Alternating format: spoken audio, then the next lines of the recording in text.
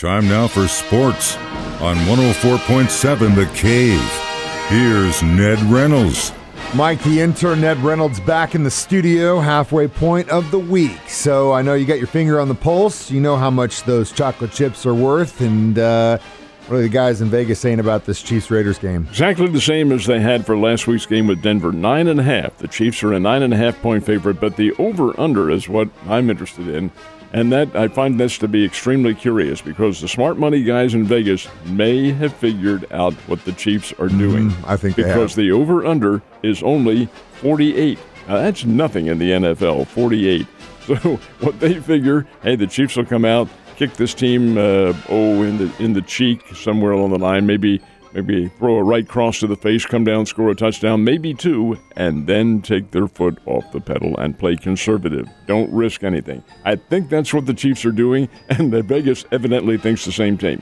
9.5 points is the spread, and 48 is the over-under. And Mike, I have to emphasize, 48 is not very many points in the NFL. It's not, considering the last time the Chiefs played the Raiders, the Chiefs themselves scored 41 points. So, I mean, I definitely agree with you there. The weather's looking like it's not going to be really hardcore as far as December is concerned. It's going to warm up again, I think. So it's not going to be a factor. So we'll see what happens as we get closer to the game. But yeah, I'm definitely curious about that. But I really think you're right on the money with, because if you've been watching these games, you know that's what they're doing. It just comes out, attack, and then there's no need to push it anymore. Never right on the money, but always right on the chocolate chips. That's right, sir.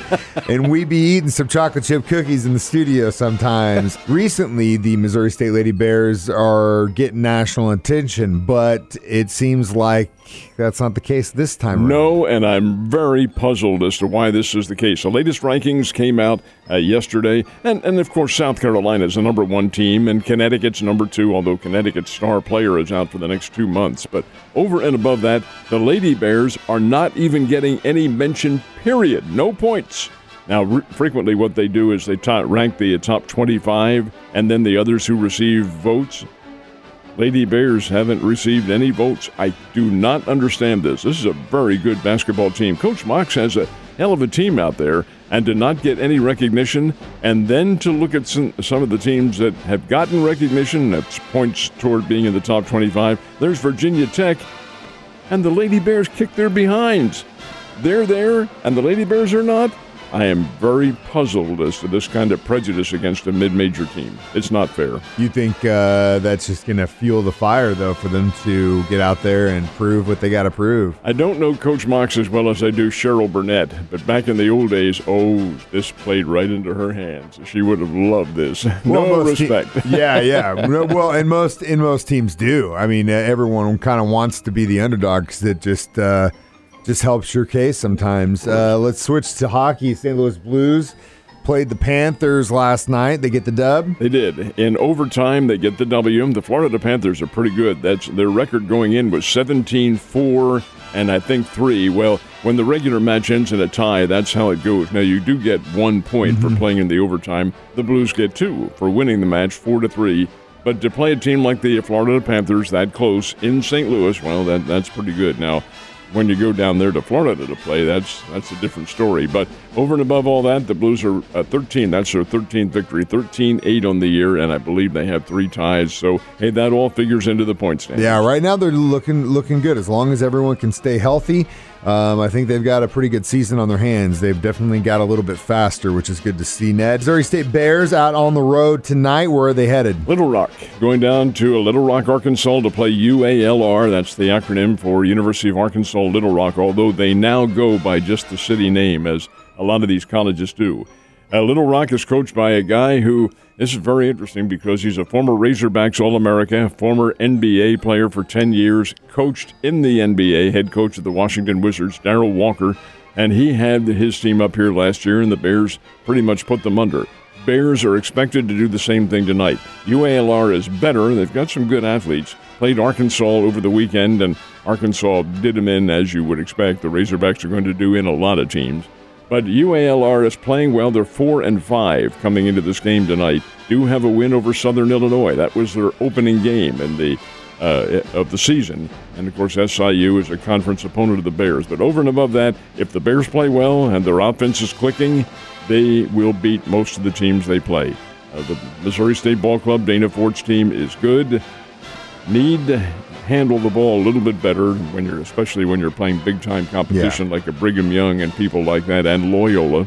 But the overriding factor is this team can put the ball in the hole. I fully expect they'll do that tonight at UALR. I'm looking for a Bears victory. Hopefully we can get that dub on the road. Speaking of which, it's that time of the year when you're seeing Christmas lights up. You know the high school basketball tournaments are about ready to start. Let's start with the ladies' pink and white tournament. Where are the Steeds there? The pink and white tournament is sponsored by the Springfield Public School System as opposed to the blue and gold, which is Greenwood. But the public schools have put together, seeded their teams, and paired them up. All those games are played at Drury in either the Weiser Gym or the O'Reilly Family Event Center. That's where the championship rounds are held. All games there. There are two divisions, the pink and the white. In the pink division, your alma mater is number 1. Springfield Kickapoo gets the top nod, followed by Republic and Lebanon, both of which are very good teams. In the white division, the number 1 seed is Georgetown. Georgetown from Washington? They're coming here to play?